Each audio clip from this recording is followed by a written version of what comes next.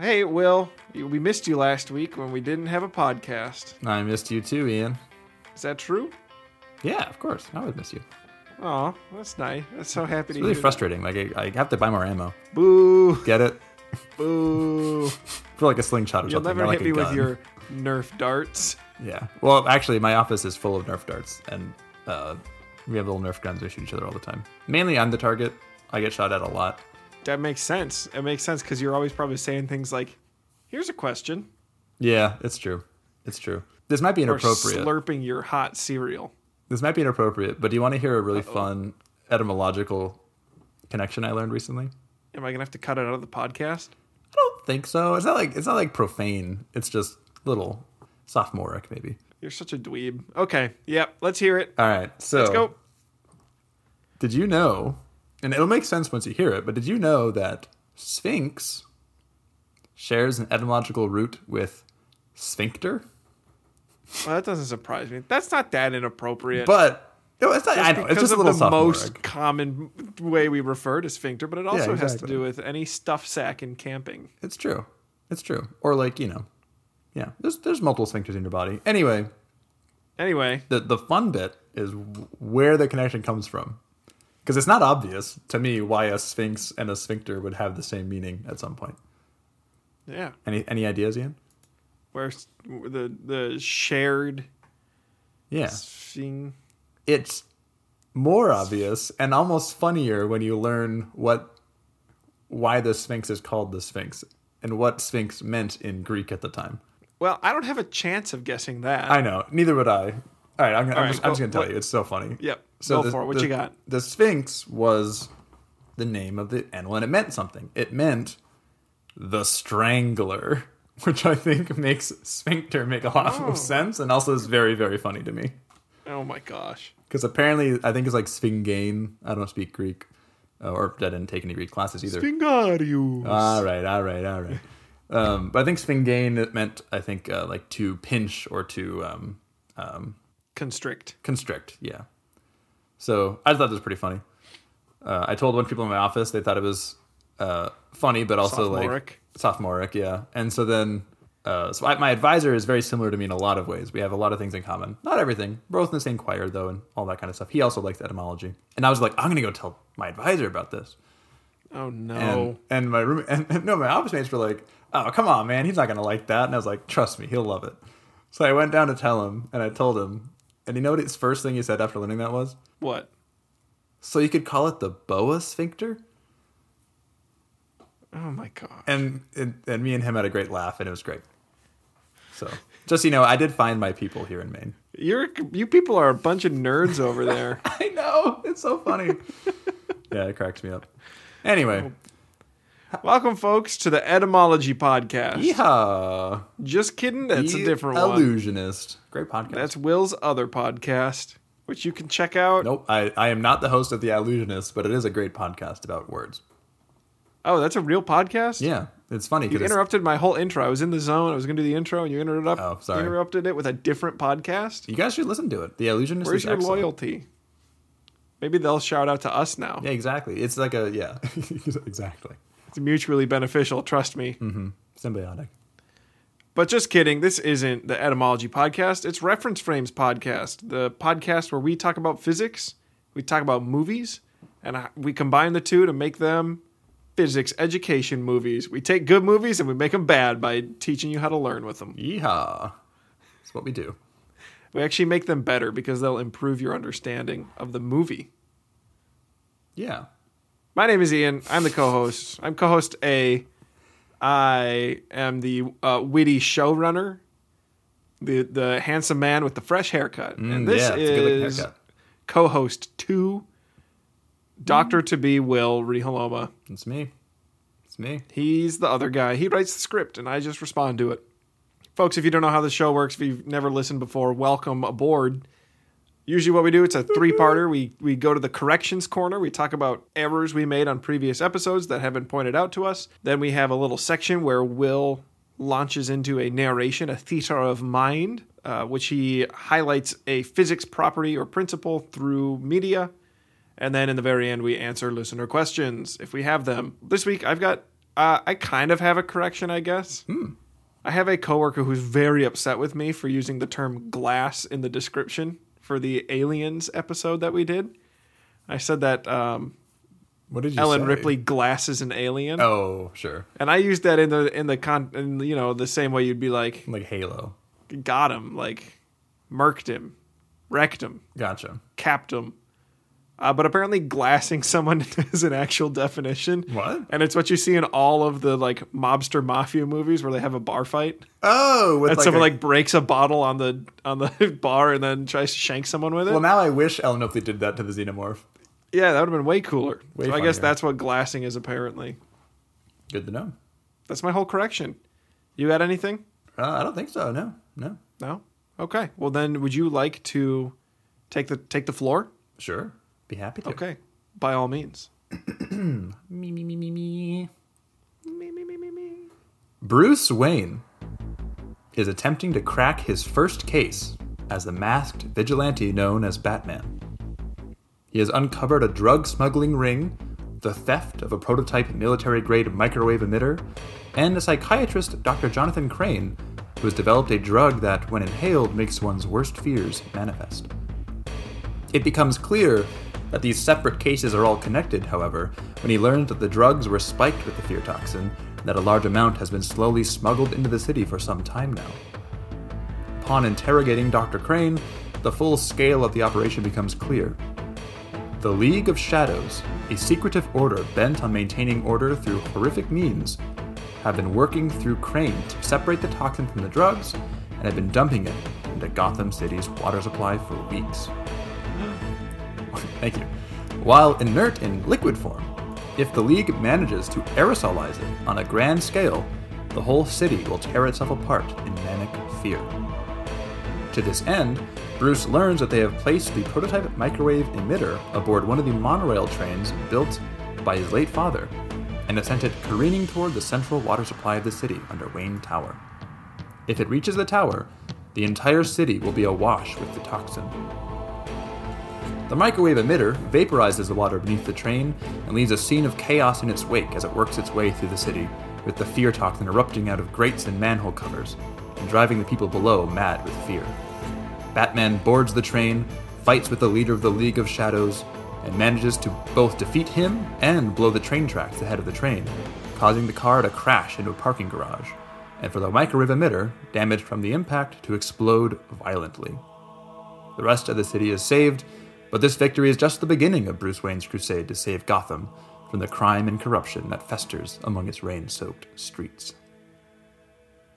All right, Ian, what do you think we're talking about today? Where's Rachel? Nah, that's the third one. Get out of here. Where's the trigger? Microwaves. Okay. That seems pretty good. Pretty confident in that? You don't think it's another red herring? It's probably a red herring, honestly, but I don't think you're going to talk about fear toxins. That wouldn't make any sense. Psychology podcast. So, yeah, that's our other podcast. I feel pretty good about microwave radiation, or maybe we're going to expand that. You're going to generalize and do radiation in general. We haven't done anything. Have we done light? I don't remember. I think we answered a question about light. I don't know if we did light. Yeah, I don't know if we've really touched on lasers. Radiation. We did lasers. I feel pretty good about microwave emitters. Okay. I can't get a read on your face because the shadows keep going back and forth on your camera. Sure, the sun came out. Good podcast content. Okay. Always play to the camera. Mm-hmm. What are we doing? We are not doing microwave emitters. It was another red herring. Instead, we are doing phase transitions, specifically evaporation. Ooh. Yeah. See, it makes sense with this scene. But it definitely was a red herring. All right. Yep. So the rest of it seemed also chemistry. Those stamp collectors. All right. Let's talk about matter, Ian. And I want to point out first, before I get started, this is going to be a simplified model we're working with, but it covers most of the important bits. And if you want to be, you want to get critical of it, that's fine. You can ask questions and make me go into more detail. That's fine too. All right. So, Ian. Yes. Generally, most things, actually all things, are made up of molecules and atoms, right? These atoms and molecules, we've been talking about this a bit lately with like the pressure and the sound waves, right? These things like to be moving around. They might be vibrating, they might be spinning, they might be just moving around freely, right? And you can kind of think of this, we tend to call it kinetic energy or a form of energy, but you can also kind of think of it just as like these things, these molecules and atoms have a bit of a tendency to be bouncy and just bounce around, bounce off each other, move around. And the more that these molecules and atoms are moving around and bouncing and spinning and vibrating and all that, we say they have a higher temperature, right? So temperature is like the average amount of motion or energy in a given group of molecules. All right? With me so far? Yep. Cool. And this is the same thing that you see on a thermometer, right? That is measuring how much these things are bouncing around on average, given, you know, whatever's inside the tube in a thermometer. So these atoms and molecules that are moving around, they're generally always interacting with each other, and also they generally experience attractive forces between them, especially if they're the same type of molecule. So if we imagine a water molecule, for example, water molecules tend to have an attractive force that tends to pull them closer together. But they're also bouncing off each other, right? So the faster they're moving, the less likely they're going to be bound together. But if they're moving slow enough, these forces can overcome the quote-unquote bounciness of these atoms. With me so far? Yes. Cool. So that basically means the lower the temperature, the less bouncy these things are, the more likely that the forces are going to be able to keep them together. Okay? Right. Cool. So in the case where these bonds are especially strong, or if these molecules are especially bouncy, especially non-bouncy or have low energy or low temperature, they can actually get completely stuck in place, right? These bonds will completely pull them all together, either in a crystal lattice or just randomly in amorphous solid. But it'll create what we call a solid, where basically all the atoms or molecules are stuck in place. They can't move. They're surrounded by everybody else, and they're all bonded together. And even though they're vibrating and moving as much as they can, it's not much because they don't have much energy to vibrate with. With me so far? Mm-hmm. Cool. Yeah. So that's a solid. Let's say we have a bit more energy, so they're able to bounce around a bit more. They're a bit more bouncy. This thing will start to generally expand because they're bouncing off each other and they're kind of pushing each other apart. And they'll get separated enough where they can start moving past each other. They're still bound together. They're still being sucked back in by all these other bonds. But they're able to move past each other and move relatively freely among the big clump of atoms and molecules that are there. And that's what we call a liquid, generally. Does that make sense, Ian? Yep. So far, so good. Cool. Solid, can't move, good. Mm-hmm. Liquid, can move within itself. Mm-hmm. But I feel like there's a third one we haven't gotten to yet. Yeah, as you might guess, the next obvious case is, well, what if they have so much energy that it overcomes the bonds entirely, right? And that's what we've been talking about the last few episodes with gases, right? Like air, either in the Nostromo or air in Marty's, or I guess in the Doc's house, right? That's where you have so much energy that the bonds aren't able to overcome it, and they just bounce right past each other. They bounce off each other, and they don't get pulled back. They just move freely. And that's what we call a gas, where things have enough energy, enough temperature to just bounce around freely. Cool with that so far? I think so far I'm so good. Cool. So that's the three major states of matter. We're not going to talk about plasmas. We're not going to talk about Bose-Einstein condensates. Those are the primary ones that you learn about. You probably learned about those in 7th grade or something like that, right? So, solid, liquid, gas, baby. Oh, yeah. So let's talk about how we move from one of those to the other. And those are called phase transitions, which is what we're talking about today. Okay? Okay. So, as an example, let's say we have a bunch of molecules with enough energy where they're currently in gas phase, meaning there's too much energy in the average molecule that they're moving too fast and they bounce off each other. They don't get pulled back together. They don't glom onto each other yet. All right? Mm-hmm. If we manage to reduce their energy, the average energy of these molecules by some means, as in make them move slower or vibrate slower or something like that, vibrate less, then when they start colliding, they're not able to bounce off each other fully. They will start glomming together and sort of begin to colliding and clumping together. And generally, when those forces start to overcome their bounciness, they'll typically form clumps on surfaces. And we call this thing where you begin to start getting liquid building up out of a gas phase, we call that condensation, so that water is condensing, or whatever gas it is condensing onto some surface, because once they hit each other, they stick together because there's not enough energy in them. They don't bounce off each other. They try to, and then they get pulled back together, and they kind of clump up. Does that make sense, Ian? Yeah. Okay. I know condensation. It's on water glasses. Yeah, exactly. Yeah, so that's the basic idea of it. And you can imagine this relates pretty easily from one to the other for all of these three, right? There's 6 different processes going back and forth between any one to any other one, right? So in the scene with Batman and Gotham, right, we have a microwave emitter on this train, which Ian so foolishly thought we would talk about just because I said it like 4 times in the script. I got tricked. Exactly. And as we know from pretty much any kitchen post-1950, microwaves can be used to heat things up, specifically food usually, right, in our microwaves. Yep. And that happens because when you shoot microwave radiation into the water molecules in the food, because water molecules are polar, it'll make them vibrate. It's not terribly important in the actual process, but basically it makes them move more, which, as we talked about, more movement equals higher temperature. And on our palate, we like to have food that's warm when we put it in the microwave. So that's why it heats it up. It basically makes the water molecules move more. So in the water molecules in the sewers and pipes below Gotham, again, with the fear toxin sort of dissolved among those molecules, they're bumping around, bouncing around. They're free to move within their own body. They can move past each other. They can move out of the whole mass. But enough energy to keep themselves distanced, they can move around, and that's why we call it a liquid, right? Right. As the train moves overhead, right, all of a sudden microwave beams go blasting down from above. Ooh. Makes these things start vibrating even faster. They start getting more and more energy. They're bouncing around with more and more force, right? More violently. Their temperature is increasing, right? More energy, temperature's increasing. And eventually, they're given enough energy by the radiation where they begin to bounce around and completely separate because they start overcoming those bonds and start flying around, and they begin, guess what? Boiling effectively, right? It begins to evaporate into gas, water vapor with this toxin around it. It's almost like, you can kind of picture a metaphor.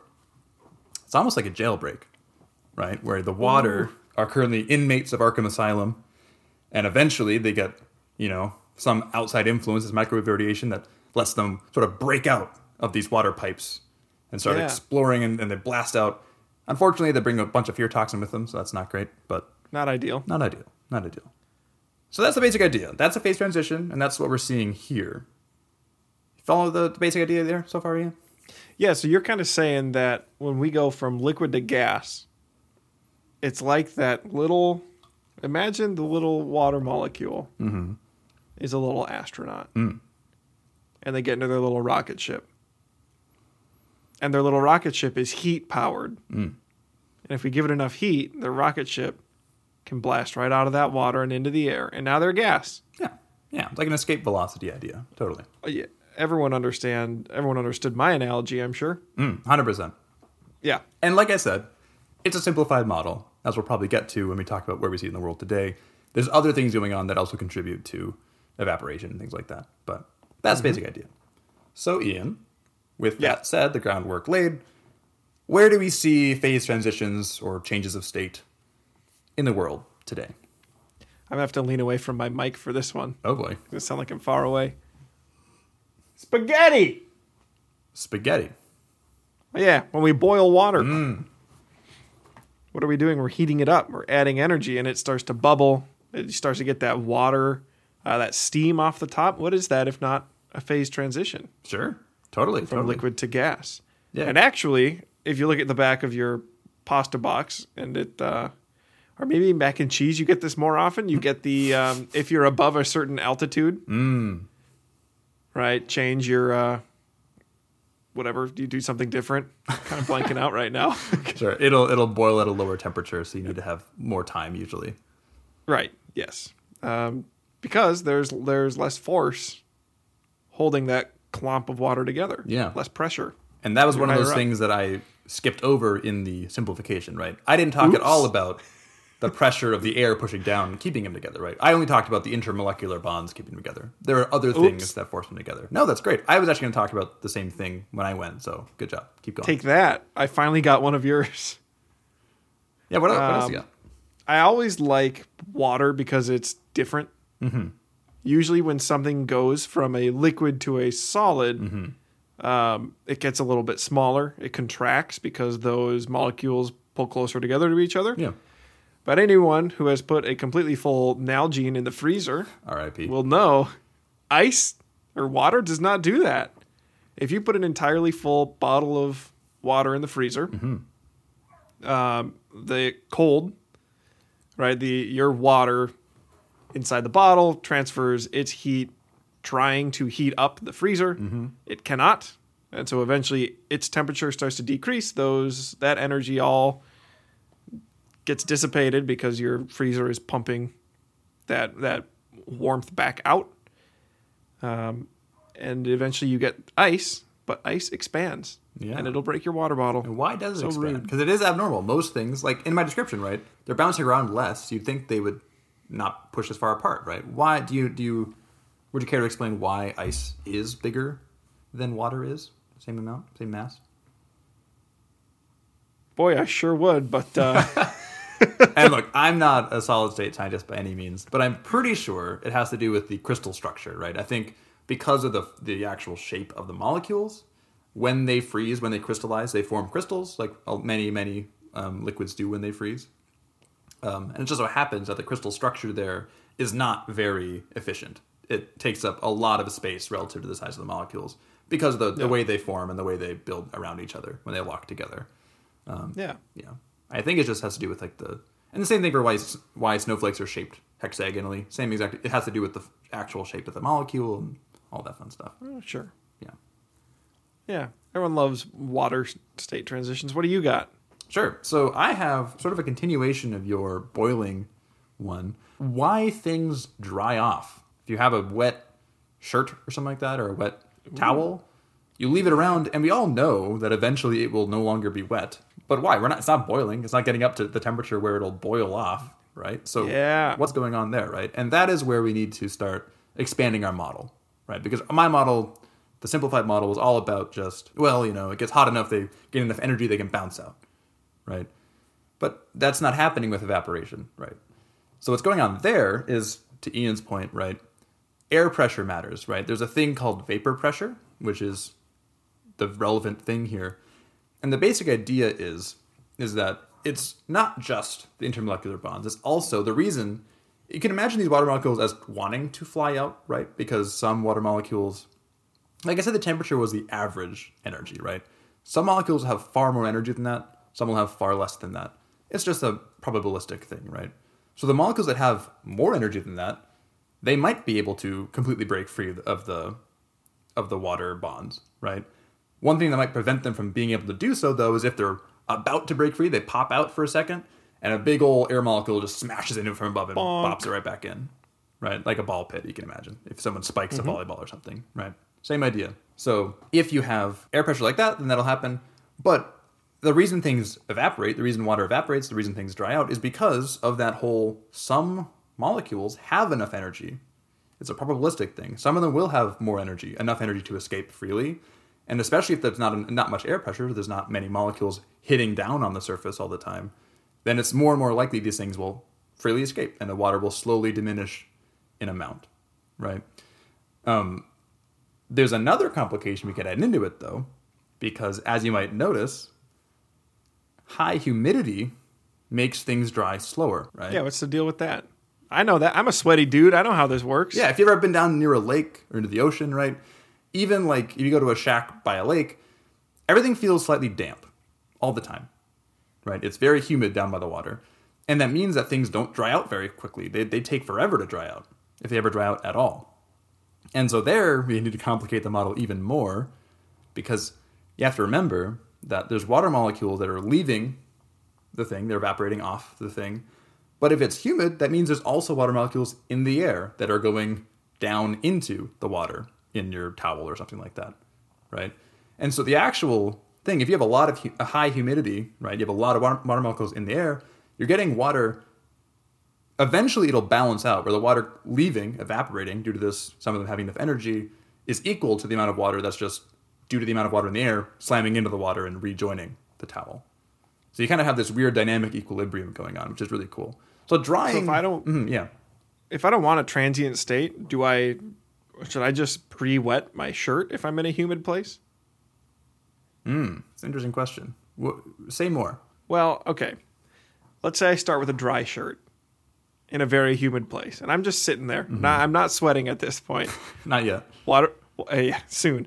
Water will make its way into my shirt, according to you, until the water outside in the humid air is has the same temperature, generally, as the water in the shirt, generally.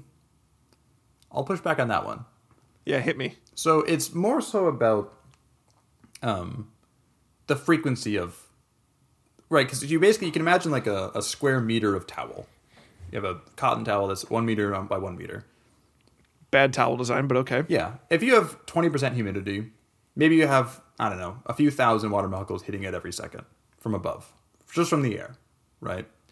It'll be at some temperature, maybe the water is room temperature, which means that those water molecules, when they hit, they'll either heat up or cool down or whatever, but some of them, just by virtue of random chance, will then leave, right? They'll evaporate off just like the normal process has been going on.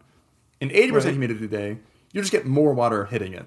It'll still be evaporating off. It's not so much about the temperature and more so about just like, like you're right, a higher temperature towel will dry off faster because it's more likely they'll have enough energy to get out.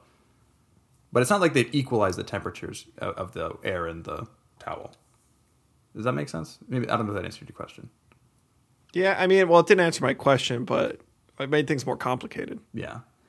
And all this to say, people say like watching paint dry is boring, but drying is actually a fascinating process, right? It's very dynamic. It's a very interesting process.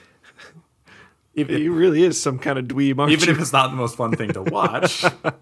It is if you like most things, right? This is why I like physics so much. Anything can be interesting once you actually look at why things work, right? Even paint drying can be really cool if you actually dive deep into it and say like, why does this actually happen? Because it's not boiling off, right? It's not hot enough to boil paint. No. Right? And yet it dries, right? Like what's going on there? Yeah. Yeah. What's the deal? Yeah. Anyway, that's like the big one.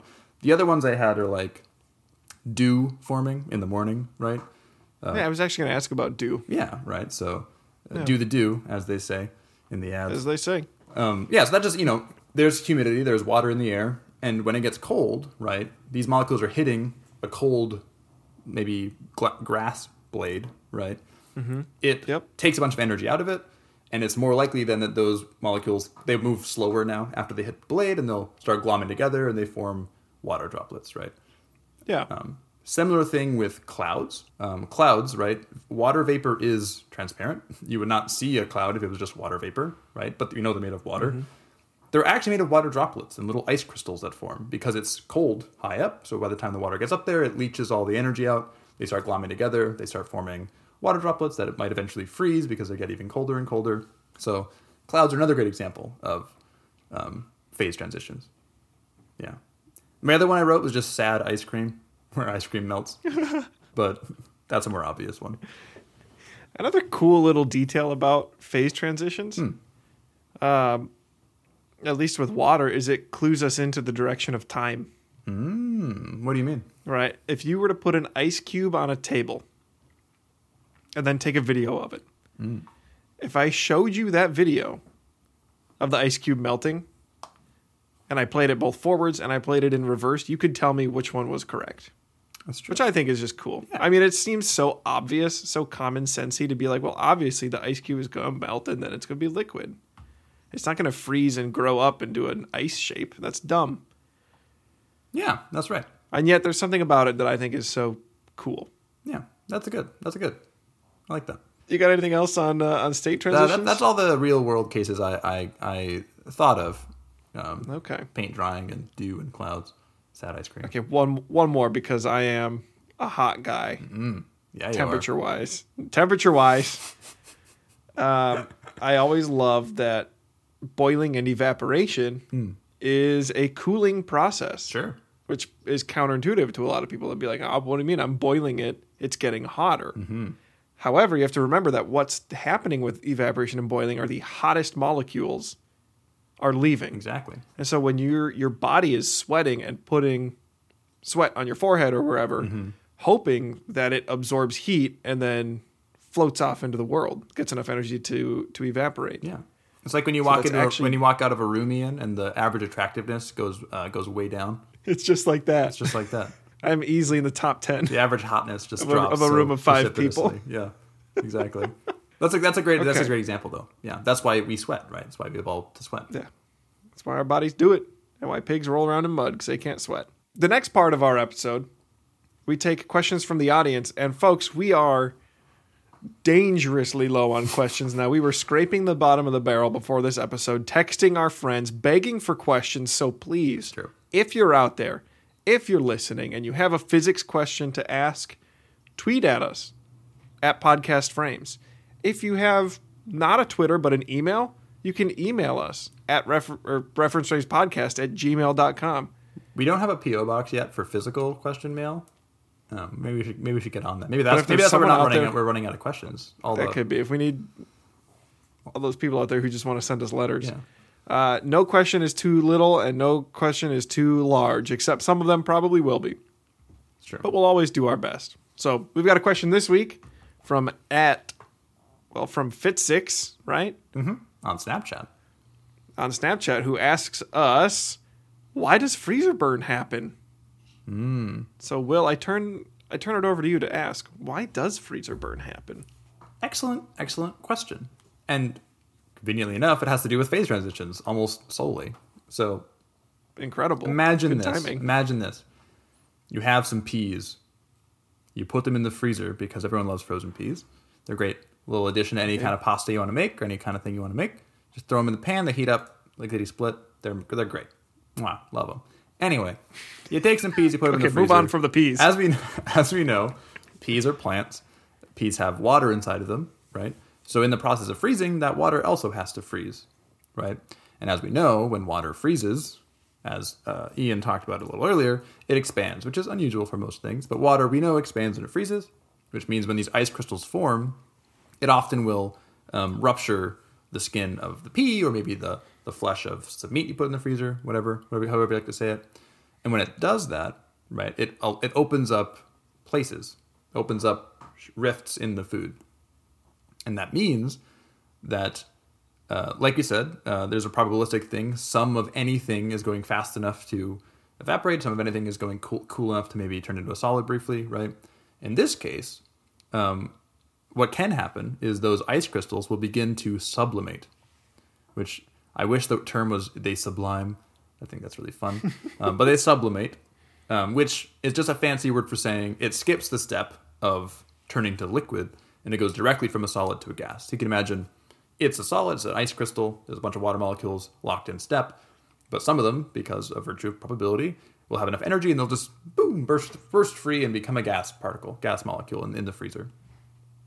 So that's a problem because now your food starts drying out because this water begins just evaporating or sublimating out of it, right? And then what happens to the rest of the freezer and maybe to your bag of peas is it begins to then condense, right? Like we said, if it's a water molecule, it's something cold like a blade of grass in the morning, it gloms together and forms water molecules, water droplet, liquid water, right, on the surface of the peas, or maybe more frustratingly on the door of the freezer, which then it freezes again, and you begin getting these big clusters of ice crystals all around your freezer and all around your food. And so freezer burn is kind of a two-prong effect of the food gets dried out, which means even when you put it in the microwave or put it on the stove or whatever, and it begins to, those ice crystals melt and they go away, that's fine. Those things aren't really a problem. But the food has been dehydrated in the process, which means it loses a lot of the flavor, and that's not great. And it also means that your freezer ends up looking like a cave on Hoth, which is also a problem. If I've learned anything, it's that Hoth caves are a problem. It's so true. Wampas, man. Wampas. But yeah, so that's freezer burn to the best of my knowledge. I could be missing something, but to the best of my knowledge, and if you're a freezer burn expert, please correct Will. Let us know. We'd love to know that. Once again, folks, we are so low on questions. And fan art. If you want to do either, please do it and then send it to us. Otherwise, we're going to start coming up with some alternatives to our questions at the end of the segment. And who knows what that's going to look like. Exactly. We'll have to flex our creative brains. We're going to pie Ian on camera. It's going to be great. We're going to pie me on camera. For a podcast. Will, do you have any parting things you want to say to our dear listeners? Only that the weather's finally getting nice, right? It's springtime. At least here in Maine, and I'm sure in Minnesota, it's likewise. It's like our first 60-degree and sunny day. That's nice. So my only thing to say would be get outside and enjoy the sunshine while it's there. If you live anywhere near us, then it's not terribly often we get nice days. So tis fleeting. Tis fleeting, which makes it all the more special, right? Just like you. Oh, yeah. There's only one of you, Ian, and listener, and only one of you, Will. Thanks. Thank goodness. The world couldn't handle more than one. Folks, thanks so much for listening, and we will catch you next time on Reference Race Podcast. Yeehaw! Signing off. That's our new. Bye.